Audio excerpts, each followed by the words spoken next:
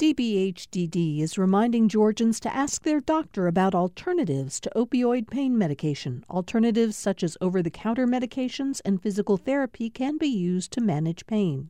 More information at opioidresponse.info. Thanks for listening to the Political Rewind podcast. Be sure to like and follow us and rate us on Apple, Spotify, or wherever you get your podcasts.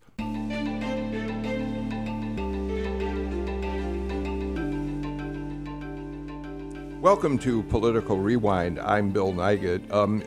Obviously, over the last few days, if you've been listening to the show, we've started the show with discussions about the impact of the Supreme Court ruling on Roe, overturning Roe, and how it will play out in Georgia and other states across the country. And that remains a major story.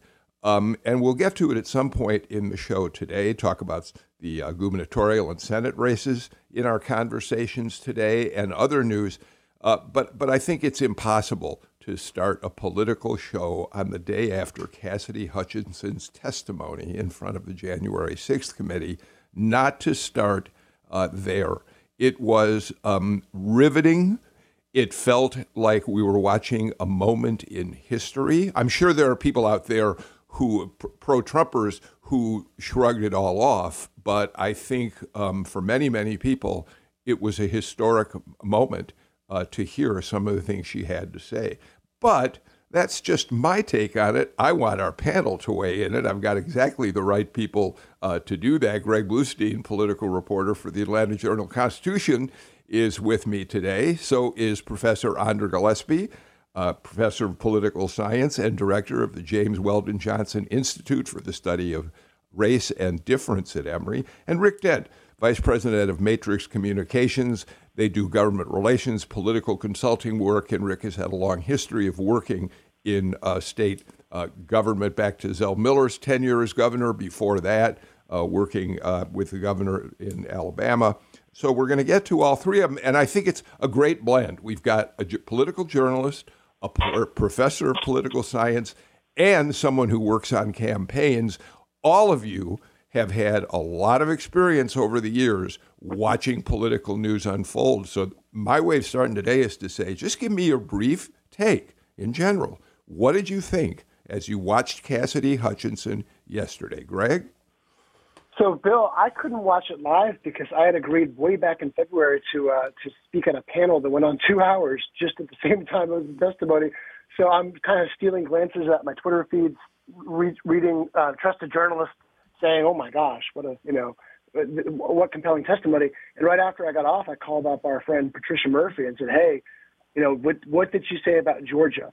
And she said, very little about Georgia, if anything at all. But my first reaction was, how did this not come out sooner? How many tell-all books have we seen?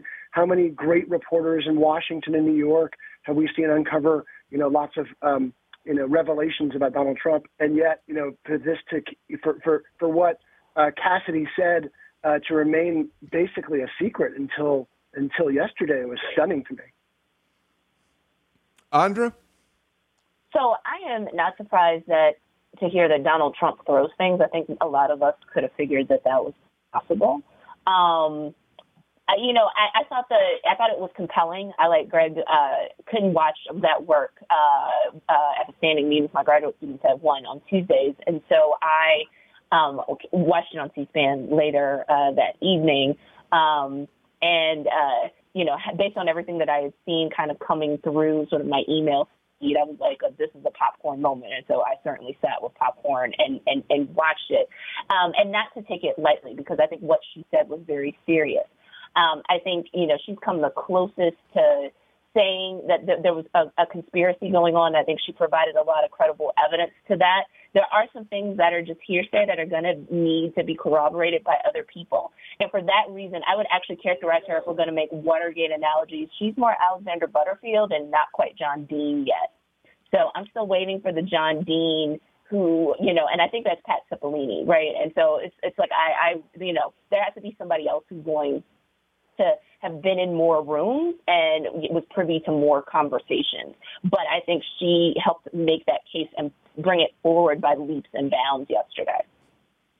I want to comment on what you just said to make sure our listeners are understanding the analogy. Of course, it was Butterfield, we've talked about it on the show, who surprised everyone in the country during the Watergate hearings by testifying, oh, yes, Richard Nixon has recorded all of his conversations in the Oval Office. Those tapes still exist. And, of course, it was those tapes which eventually really led to his undoing. But he didn't have direct evidence of any of this. He just knew about the tapes. It was John Dean who was able to say there's a cancer on the presidency. So I get that comparison. Rick, give us your general thoughts. Well, I had John Dean in my notes, too, and the doctor just took that away, so thanks for that. I was fascinated by what we missed on January 6th. I feel like there was a play going on, and we never got to the final act. Can you imagine what would have happened if President Trump made it to the Capitol? It's extraordinary to even think about that. And I was reading a story about Secret Service logs on that day and how close he came to going to the Capitol. It would have been an extraordinary moment. We may have seen the arrest of a president of the United States. They talked about invoking the 25th Amendment, Congress having to vote on that. I mean, it is just mind-blowing. The only other thing that I was thinking about at the time was we may be desensitized by Donald Trump after 6 years. I mean, when you think about here he is in the car, maybe choking his Secret Service driver while his buddies are lining up to get pardons, that might not even crack the top 5 for Donald Trump in terms of crazy over the last 6 years. So, it was just extraordinary. I do think it's really important to make the point that very vivid and dramatic incident that she described about Trump insisting that the Secret Service driver take him to the Capitol, the driver refusing, Trump trying to grab the steering wheel. She did not witness that. That's secondhand, essentially hearsay testimony, and the Secret Service has put out an official statement alleging that it didn't happen at all. I don't think that's going to shut down concerns about whether, in fact, Trump was that out of control, because clearly, Greg Bluestein, there were things in her testimony that resonated because they seemed so Trump-like. For most, specifically, his anger that the crowd at the Ellipse wasn't big enough, that they needed to let everyone who was outside of the Ellipse, the staging area, in. The Secret Service saying, we're not going to do it, Mr. President. They've got to go through the magnetometers. They're carrying weapons which they won't surrender, so they're not coming in. We know how obsessed Trump was with crowd size, so that rang true. And the fact that he raged rings true as well, because we've seen that in him publicly, too. And on social media. I didn't live through the Nixon era, but what strikes me as one of the big differences is that so much in the Nixon era was secret. It was undercover from the tapes to his behavior behind the scenes. But with Donald Trump, we've seen so much of these characteristics live and in person at rallies, on social media, in TV interviews, all of it, right? We know he's angry about crowd size. We heard ourselves with our own ears how he tried to overturn Georgia's election with that phone call to Trump, to Raffensperger, I should say, and other efforts he took to undermine the election results here. So we've heard all that. And that does also speak to the desensitization of this all, too, is because it's hard to shock us now after all that we've been through for the last 6 years. All right, so let's turn this and talk about its impact here in Georgia. Not just Cassidy Hutchinson, although that certainly so far has been possibly the most dramatic testimony. Rick Dent, you're a longtime political professional. To what extent do you think all of these revelations are going to have any kind of impact on the Georgia candidates who have been have stuck with Trump, have been aligned with Trump all along? A lieutenant governor candidate like Burt Jones and others who have stayed in the Trump camp. Is this going to have any impact on them at all? You're probably not going to like my answer, I think it's not going to impact one single vote in the state of Georgia in November. I think at the end of the day, the economy and the kitchen table issues and the record of the Democrats is going to be such an anchor nationally. I just don't think January 6th is strong enough to overcome any of that. Andra? I mostly agree with Rick. I think the question will be, do we find other evidence of people being directly involved? And I think the bigger issue is not, do they lose their base of support, which I'm not sure that they do, especially for those who are in pretty safe seats. And even if they lose, it might not erode enough for that to matter. But where I think it could possibly matter is, I think, one, at least as far as the criminal case in Fulton County, Fani Willis looks like, she's not on a fool's errand by pursuing this case.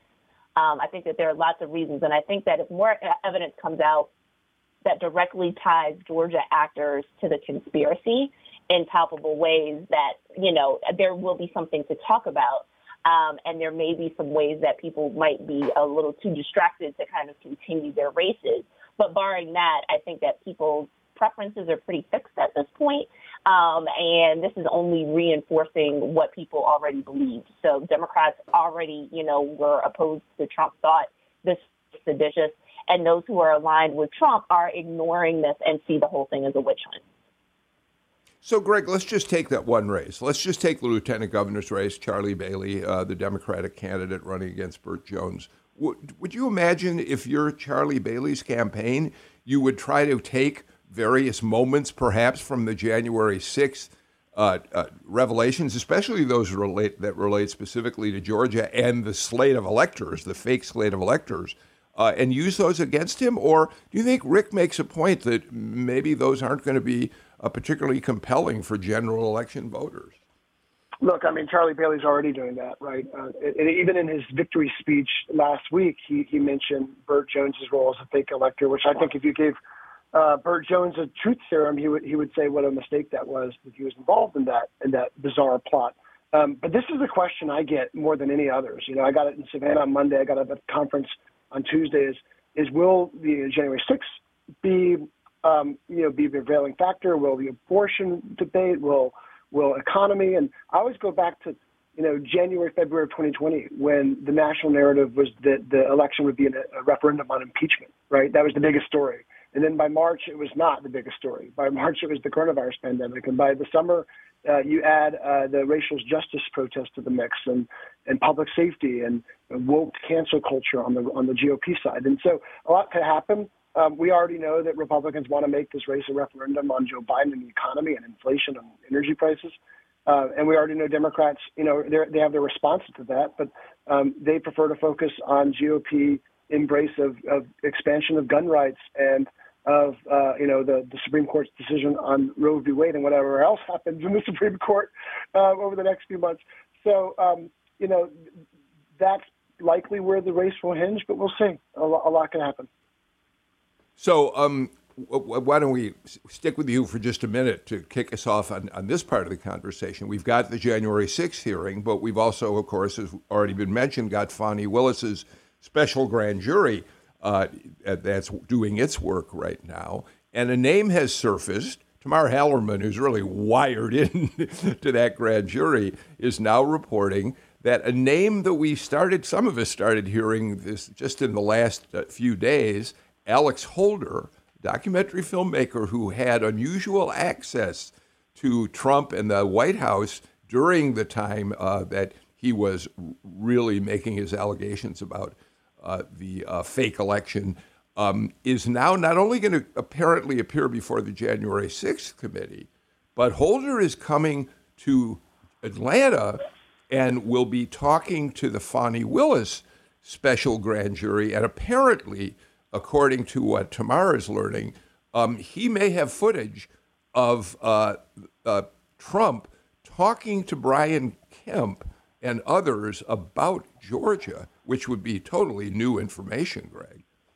Yeah, and that's what we still don't know. I mean, we've heard the Trump calls of Brad Raffensperger, but this is why this testimony and, frankly, Brian Kemp's testimony in July, it'll be videotaped, will be so important, so crucial, because Kemp has little reason to hold back, I'll put it that way, after Trump put him at the very top of his revenge list.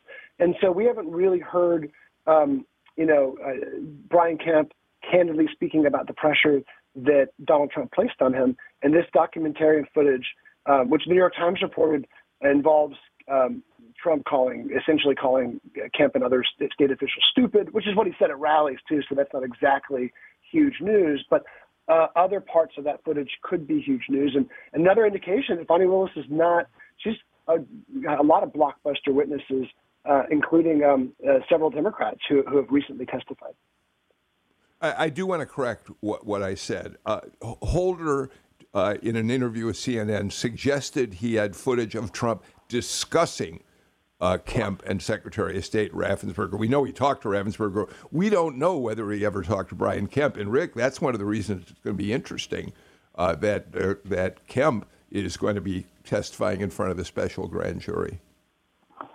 Yes, and in fact, I've seen some right-wing Republicans are using that as an excuse to campaign against Brian Kemp, to say, look, he's not one of us, and you can't trust him, and do not go out and vote for this man. I know Debbie Dewey has been pushing that argument for quite some time. One thing I want to add about all of this is all of us on this call live and breathe this stuff every single day.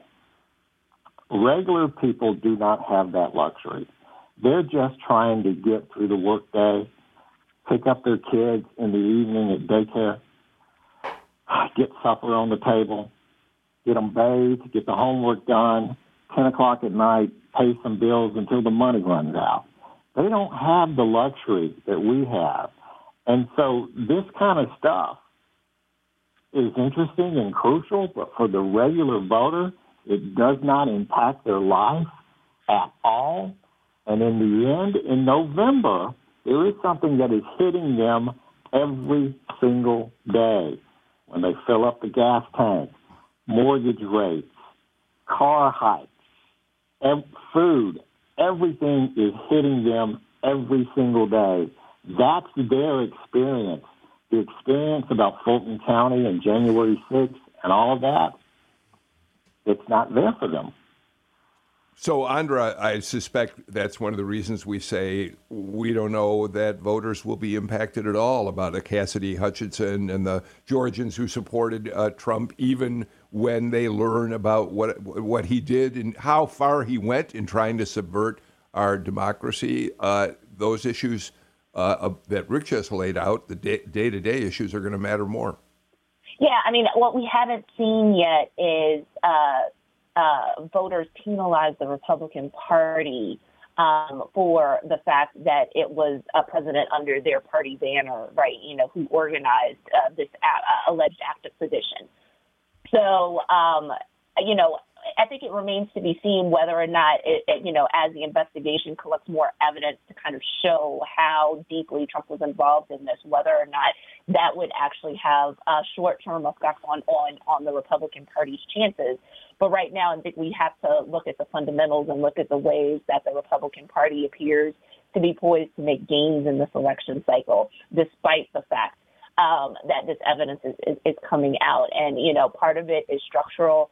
Part of it is the other party is not particularly popular right now, and for the reasons that Rick has stated. And, what we know historically about what happens to the incumbent parties or in midterm elections, like that matters.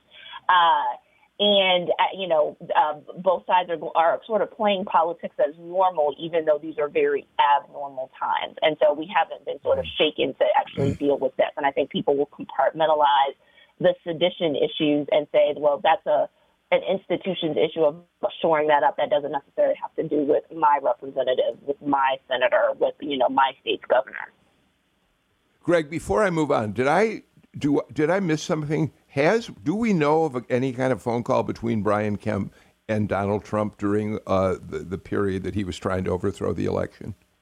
Oh, we do, and we've reported on several of them, but the big one we've reported on was the morning of Trump's first post-election, post-November rally. It was in Valdosta in December, I think it was December 5th of 2020, where the former president called up Kemp and encouraged him to call a special session and take all sorts of action. And Kemp was still distraught over the death of Kelly Loeffler's young aide, who was also his daughter's boyfriend, and basically said, "Hey, I've got other things to deal with right now. I hear you, but I've got other things to deal with." And it was a very emotional call, from what I was told.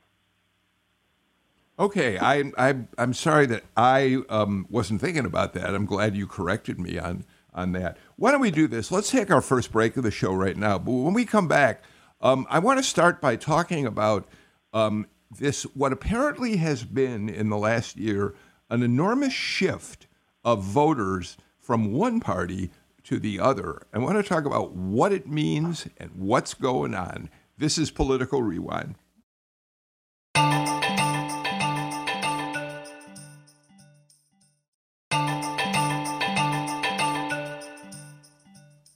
Professor Andra Gillespie, AJC political reporter Greg Bluestein, and political consultant and the vice president of Matrix Communications, Rick Dent, join us for the show today. Rick, I want to start with a story you pointed out. You were the first to point out to me. The AJC has published it, but it's an Associated Press story based on a study they did of voter registration patterns across the country.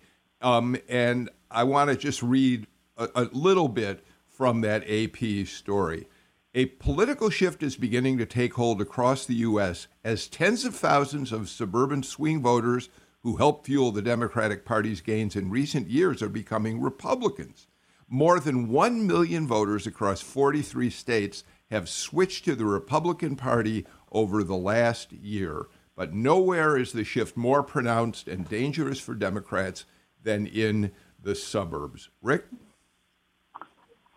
This has to be a huge wake-up call for Democrats, even in Georgia, because you can make the argument that the gains that Democrats have made in the last 4 years have been because of the leakage of suburban voters, especially white suburban women, moving over to the Democratic side.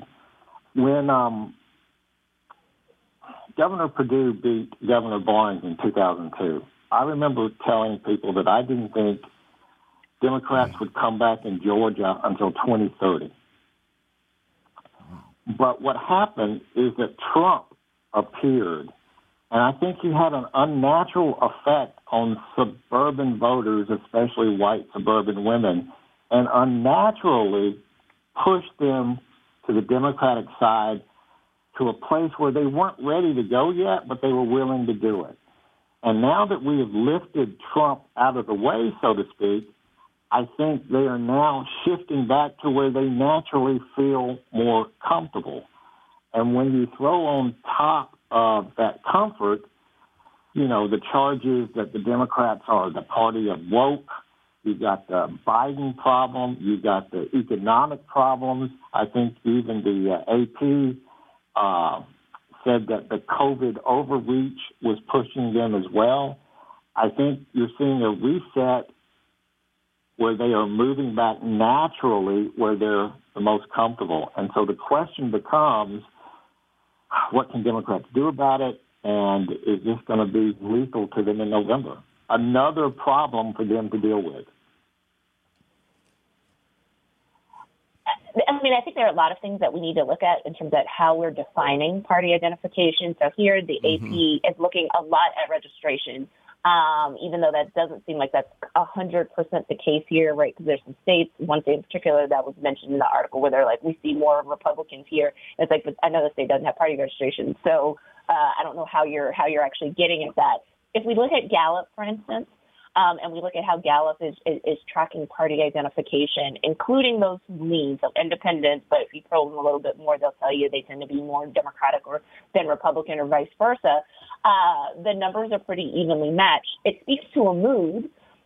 It may also speak to some strategy. There may be people who are strategically switching party registration to vote in primaries, and that's not their sincere place and they may go back, even though I think that's a really small portion of the voters that are at hand.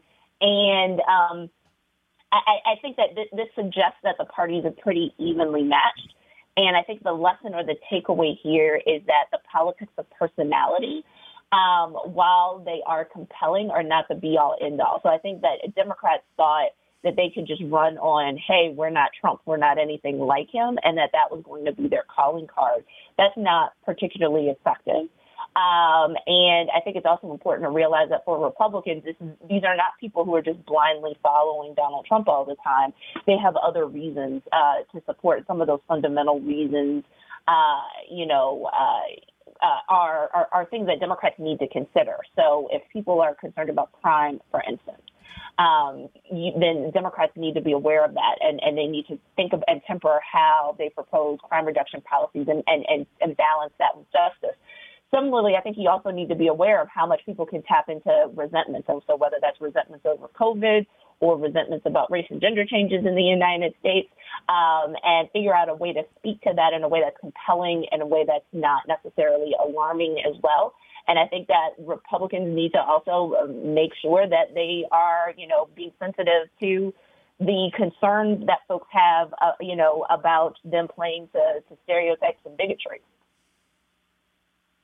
So, Andra, I'm glad you mentioned the questions about how they gathered some of this research. They mentioned Atlanta and Augusta in their reporting, and we don't have party registration here. So the question is, on what basis did they decide that there's been this massive shift in Georgia? So I'm glad you mentioned that. But at the same time, Greg, we know that President Biden's approval numbers are just couldn't be, well, they can get worse, but they're pretty bad right now. I think the real clear average is under 40% approval at this point. It's certainly conventional wisdom. It may not turn out to be true that Republicans are more likely to recapture the House, and that Democrats are going to have a hard time in a lot of races across the country. So I wonder if the registration story lines up in any way with what we know about the difficulties Democrats are having making their case right now. Yeah, I mean, look, it's difficult to detect this change in Georgia because of what Rick and Professor Gillespie said, which was there's no party registration, and also there's no marquee race in the Democratic side. There's no big draw to get primary voters because Stacey Abrams is uncontested and Raphael Warnock was essentially uncontested. And so there were some crossover votes, but that doesn't hide the fact that Democrats do face a huge challenge in the suburbs. And it was interesting that the story came out right around the same time the Supreme Court ruling came out, because that's exactly what Democrats hope will reengage, remobilize, re-energize a lot of the suburban voters, particularly the white women who used to vote Republican, fled to the Democratic Party in the Trump era, and now have, might be fleeing back to the GOP, might be going back to the GOP without Trump on the ballot. With that in mind, go ahead, Andra. I mean, I also think it's really important for us to point out that white women aren't as democratic as people claim that they are. My friend Jane Junn at the University of Southern California would want me to say this right now. So white women overall vote Republican. And so the only sector that votes Democratic are college-educated white women, and that's been by a small margin according to exit poll data. So, the idea that white voters are voting Republican just, we shouldn't be shocked by that. And so I think it's really important for us to note that. Okay, well, so let's take that and move it forward in terms of the gubernatorial race right now. Rick, if one of the contingencies you're looking to engage is in fact white women, and actually I think this applies to more than white women, but I mean if suburban voters are important, we should talk about it. The Kemp campaign, according to Greg Bluestein, has intensified, and we can see it in advertising. They've intensified their effort to attack Stacey Abrams as being a defund the police candidate, and warning Georgians that they will not be safe, that public safety will be jeopardized if she becomes governor. Rick, talk about that. Well, number one, just from a consulting standpoint, I think it's a really good attack for the Republicans to launch. Your friend and my friend James Carville has been ranting for months now that Democrats have a branding problem, that we look like we're for open borders, defund the police, trans athletes, which have nothing to do with the daily lives of regular Americans. And then what Republicans are playing on is, again, that unfair idea that generally Democrats are weak on crime, and that unfair assumption that African-American Democrats are even weaker on crime than regular Democrats.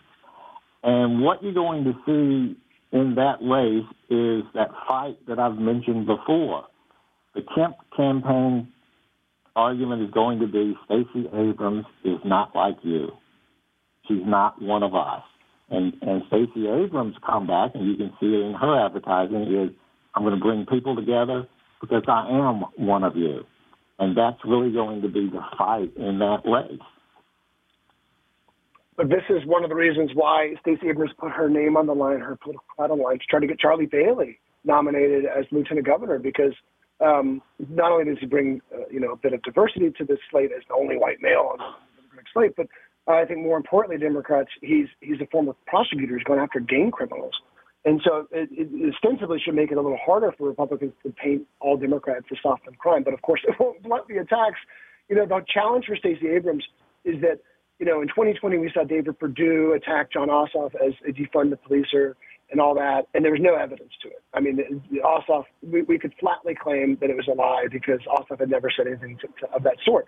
The challenge for Abrams is that in an interview with CNN, she did indicate, it's only as part of the interview, but she did indicate she wanted to shift some resources away from police if she was pressed to do so. She since elaborated that she's not a supporter of the defund the police campaign in any form or fashion, but at the same time, it will not stop Republicans from continuing to make that a key attack line, even though now she's even said that she wants to give certain law enforcement officers a pay raise. Yeah, but Greg, it's interesting that the Republicans have come back at her and called that disingenuous. I'm not exactly sure what the language is, but I think you can tell me. They've attacked her on that proposal, right? They've said it's a campaign gimmick. It's election year desperation, and more broadly, that she's just throwing a lot of money at all sorts of issues, right? She's talked about giving teachers a significant pay raise, about expanding Medicaid, which would cost between $200 to $400 million, according to different estimates, and now $180 million to give corrections officers and some state patrol officers and others a pay raise between $10,000 to $13,000. So yeah, they're just saying that it's a bunch of pie in the sky, and even some of them are even kind of comparing her to David Perdue, which is saying, you're just promising the moon without being able to execute on those plans. Which in some ways, Andra, is fascinating because one of the major campaign planks on which Brian Kemp ran for governor the first time around was a big increase for teachers, $5,000. And as governor, he has given away money left and right in pay raises for different state employees, and other money that he's doled out. So there is something fascinating about the claim that she's just throwing money out there to win an election. Oh, yeah, but I mean, I'm not surprised that people would try to use that ploy. I think to Rick's larger point, the idea of trying to portray Stacey Abrams as soft on crime is a time-honored attack that's been used against black politicians before. So when Tom Bradley ran for mayor of Los Angeles, right, they said he was soft on crime. He's a former cop. What's different this time is that usually, especially when you're running for a really high-profile office, a state-level type of election, we've seen black candidates kind of pivot to try to demonstrate their bona fides by saying that they're really tough on crime or that they would be pro-death penalty. That's not where the Democratic Party is right now. And so a nuanced answer that she has about defunding, which isn't abolition, right? She's talking about taking some functions away from police that they're not particularly good at, like dealing with folks having mental health challenges and making sure that you shore up the social work sphere to be able to address those issues, is basically to say that, you can paint her with a broad brush and basically say that she's the second coming of Cori Bush or Ilhan Omar. She's not those people. But, that doesn't matter kind of, when you're slinging mud. Yes, but Rick, as a political consultant, you know full well that defund the police fits easily on a bumper sticker, whereas I'm not really talking about defunding the police. I'm talking about shifting resources someplace else, right? That's exactly what I was thinking about. There's that concept, if you're explaining, you're losing. And unfortunately, in the age of 6-second sound bites, that's exactly the problem. What I mean is X, Y, Z, A, B. It's tough to overcome because we have voters now who have no attention span whatsoever. Greg, it's interesting because what Rick just said about the 6-second soundbite, I think about the soundbite that the Kemp ad uses against Abrams saying, defund the police. It's from, I think, a CNN interview, and you can see the questioner sort of leading her toward that answer. And there's even a brief moment in the ad itself where Abrams kind of pauses for a second before saying anything at all. It isn't as if, in reality, she came on the air and said, "I'm glad we're here to talk about defunding the police." Yeah, exactly. This was not something she set out to say. And look, this is another. I guess I could say challenge for Stacey Abrams, and it's a good thing and a bad thing. It's just she never answers the same question the same way. Like Brian Kemp, you'll ask him, about Donald Trump, and he'll say the exact same thing 30 different times, right? I've heard it so many different times. But Stacey Abrams, she'll answer questions in different ways, and she's not exactly a scripted candidate, and she doesn't believe in your traditional talking points in a broad sense. So. That will present challenges to her. So sometimes, as we've seen several times in this campaign, her own words, she'll have a little gaffe, or she won't say things the exact way that she wants to say them, and she'll realize that almost as soon as she says it. But then Republicans have that soundbite to use the rest of the campaign. Before we take a break, Greg, I want to go to one more story that you filed for the AJC. It's an attack Democrats. I think it's the legislative Democrats are using against Brian Kemp. The headline of it is Georgia Democrats blast Kemp over, quote, heartbreaking baby formula shortage. Well, we know that President Biden has been getting criticized left and right by Republicans for not doing enough to address the shortage. How are Democrats using that against Kemp in Georgia? Yeah, this is Democrats trying to turn the tables on the governor. And in part, it's because the AJC reported a few weeks ago that the state health department essentially destroyed gallons of formula because of time delays and safety precautions. And basically they were following guidance from the federal Department of Agriculture from a few years ago to destroy it. But at the same time, there is this huge shortage.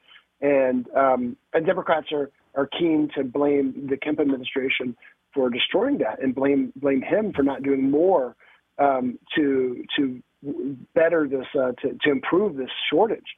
Because even though there's a nationwide shortage, Georgia ranks among the states with the worst shortage of baby formula.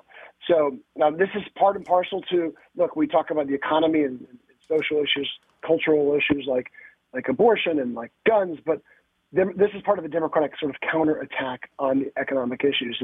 We're hearing Stacey Abrams say she would enact a state gas tax sales suspension throughout the entire year if she were governor right now. And now we're hearing Democrats say, hey, it's the state that's not doing enough to improve the scarcity of key products.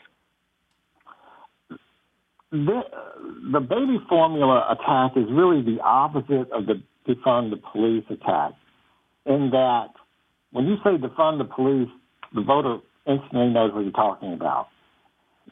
In this case, with the baby formula, when you have to explain your attack to the voter to try to connect, it's back to that same idea of if you're explaining, you're losing.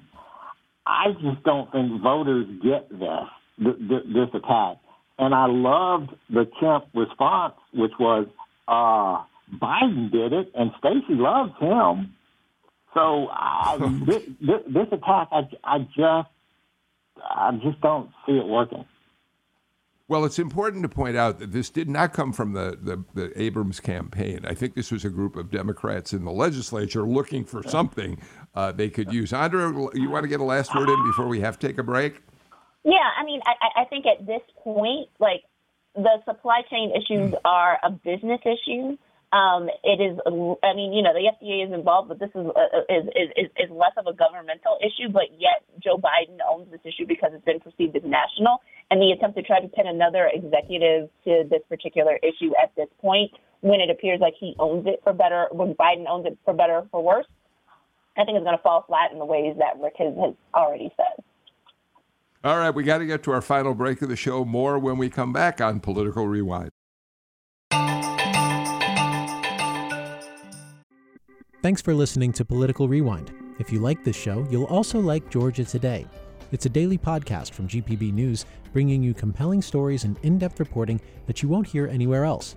Join me, Peter Biello, for this quick and convenient way to get the best of GPB News' extensive coverage of the topics that matter to you, delivered directly to your device every weekday afternoon.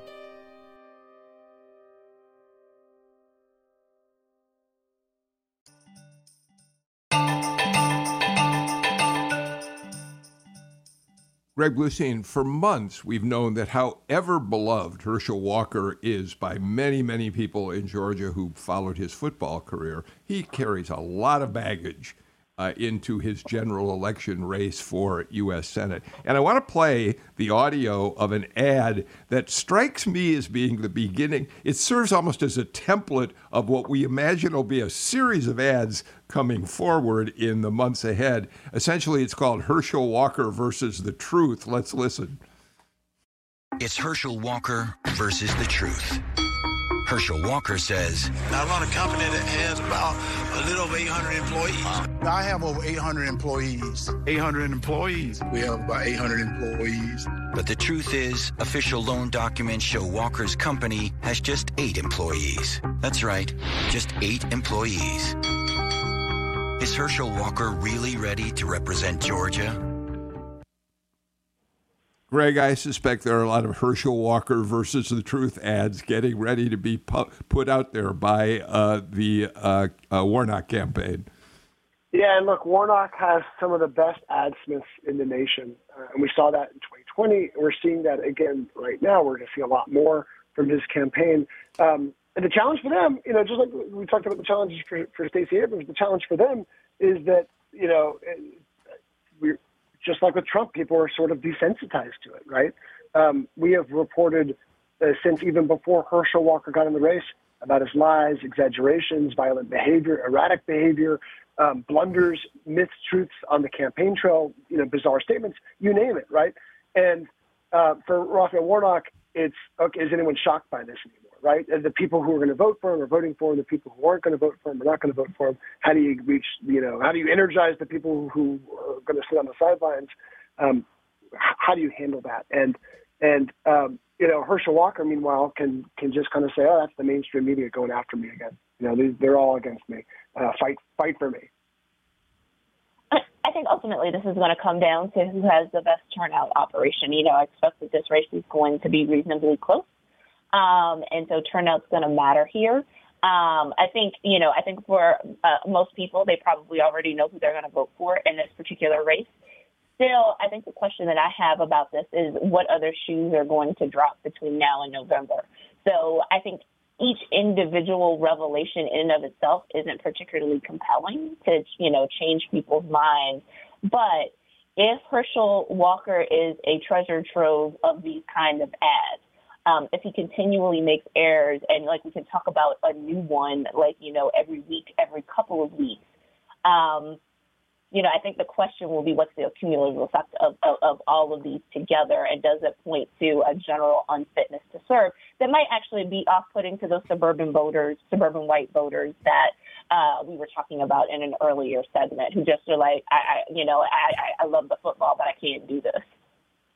And Rick, thanks to you, we know that the Warnock campaign has $1 gazillion that they can pour into advertising, just like Andra's talking about. Oh, absolutely. They're spending $1 million a week right now pushing out 2 truth ads about Herschel Walker. and I've made this point before on your show, one of the great concerns that the Walker campaign should have is again, not necessarily that Republicans will switch and vote for Warnock, but that Republicans will just skip this race because they can't hold their nose and do it. To give you an idea of I keep talking about it's not about yards and feet, it's about inches in Georgia. And correct me if I'm wrong, Greg, there are a little more than 2,300 precincts in the state of Georgia. If just 5 people per precinct skip that race or move over, that's 11,000 votes, and you can win an election now in Georgia with 11,000 votes. Just ask President Biden.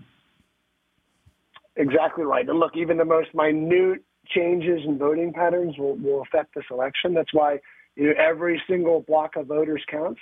And every so often I check in with Republican activists about Herschel Walker's latest, the latest news, and every day there's something, right? It's hard to keep up. And many of them say the same thing, which is, they are disappointed. They are not huge fans. The people who are paying close attention they're not exactly enamored of Herschel Walker. But what they're planning to do is they're voting for a Republican Senate. They're not voting for him, right? And does that power overall with the entire electorate? Who knows? But does that overwhelm any concerns, individual concerns folks have about Herschel Walker? We'll soon see. But I'll say this, and I've said it a million times. Raphael Warnock's campaign, Democrats, are not taking Herschel Walker lightly, and right now, he might even be the front runner. I saw my first Herschel Walker bumper sticker the day before yesterday on a car driving down the street. And lest anyone wonder what the Walker campaign thinks is the most important strength of their candidate, it's in the shape of a football. All right, let's move on just for a couple minutes. We don't have a lot of time for this, but I do want to get to it. Greg, at least 7, and I want to be careful about the numbers. There may be more, but at least 7 district attorneys in the state of Georgia, and mostly in metropolitan areas, although not necessarily, have said they are not going to prosecute when and if the Georgia abortion law takes effect. The Atlanta City Council voted last week to make going after people who violate the law a very low priority. Andre Dickens has said that, and the acting police chief have said, we're concerned about gangs, drugs, and cops. What does this mean in terms of how law enforcement and government will interact once this law, as we suspect it will, is put into effect? Yeah, I think this is really the next key battleground over abortion rights in Georgia. It's going to be how local officials, and we're keying on those prosecutors. And at least, you're right, at least 7 have signed on the letter. We're doing a kind of a deeper look at it to try to survey all prosecutors in Georgia to see where they stand. A lot of them are also saying they're going to take these potential violations of Georgia's anti-abortion law on a case-by-case basis. So some are kind of hedging on enforcement, but and it's not just the DAs. It's police departments that are going to deprioritize investigations into this. It's officials, whether they be mayors or in the case of Attorney General's race, Jen Jordan, the Democratic nominee for the AG, said she won't use any of the office's resources on defending the anti-abortion law. So we're going to see sort of acts of defiance, I guess is the way to put it. Basically, Democrats seeing that they're the local and state Democrats seeing themselves at the last line of defense for abortion rights in Georgia. And it's going to be really pivotal how this plays out. And I asked Chris Carr's office yesterday about their response to all these prosecutors who say they're not going to enforce it. And, of course, there is prosecutorial discretion.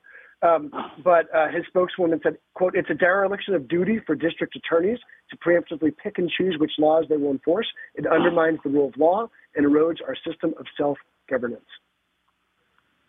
So, Rick, there are like more than 80 district attorneys across the country. You've signed basically a form letter, and some of the Georgia DAs are part of that letter, in which they all say we're not going to enforce this law in our states. And they say at the beginning of that letter, some of us are not pro-choice, but we just think this is not the right priority for us. Look, I'm old enough to remember the Supreme Court phrase, all deliberate speed, when it came to integrating the nation's schools. I'm not in any way suggesting that the United States is going to push back on abortion rights like they did with integration, which went on for decades. But at the same time, it's absolutely clear that the pro-choice side is going to use every legal remedy they can to slow things down. You've got the towns and cities and prosecutors stepping forward and saying they're not going to participate in this as well. I guess we could even end up having sanctuary cities for abortion. Is that a possibility? Is that a thing? So it's a long way before this thing is going to be settled. Andra, I really would love to give you I know we only have about 30 seconds, but I'd love to hear your take on this. Well, I mean, the first thing I would think about is if there are no abortion clinics in these places, then this non-prosecutorial stance is a little bit moot. This seems like this is overlooking sort of like getting abortion pills through the mail. And that is the next fight that anti-abortion activists have already identified as, in their steps to eliminating abortion altogether. All right. Andra Gillespie gets the last word on today's Political Rewind. Thank you so much for being here, Rick Dent, Greg Bluestein. Another terrific conversation among you, and I'm so glad you could be part of the show today. Thanks for being with us. Thanks to all of you out there for joining us for Political Rewind. We're back with a brand new show tomorrow. In the meantime, I'm Bill Nigut. Please take care and stay healthy. See you all tomorrow.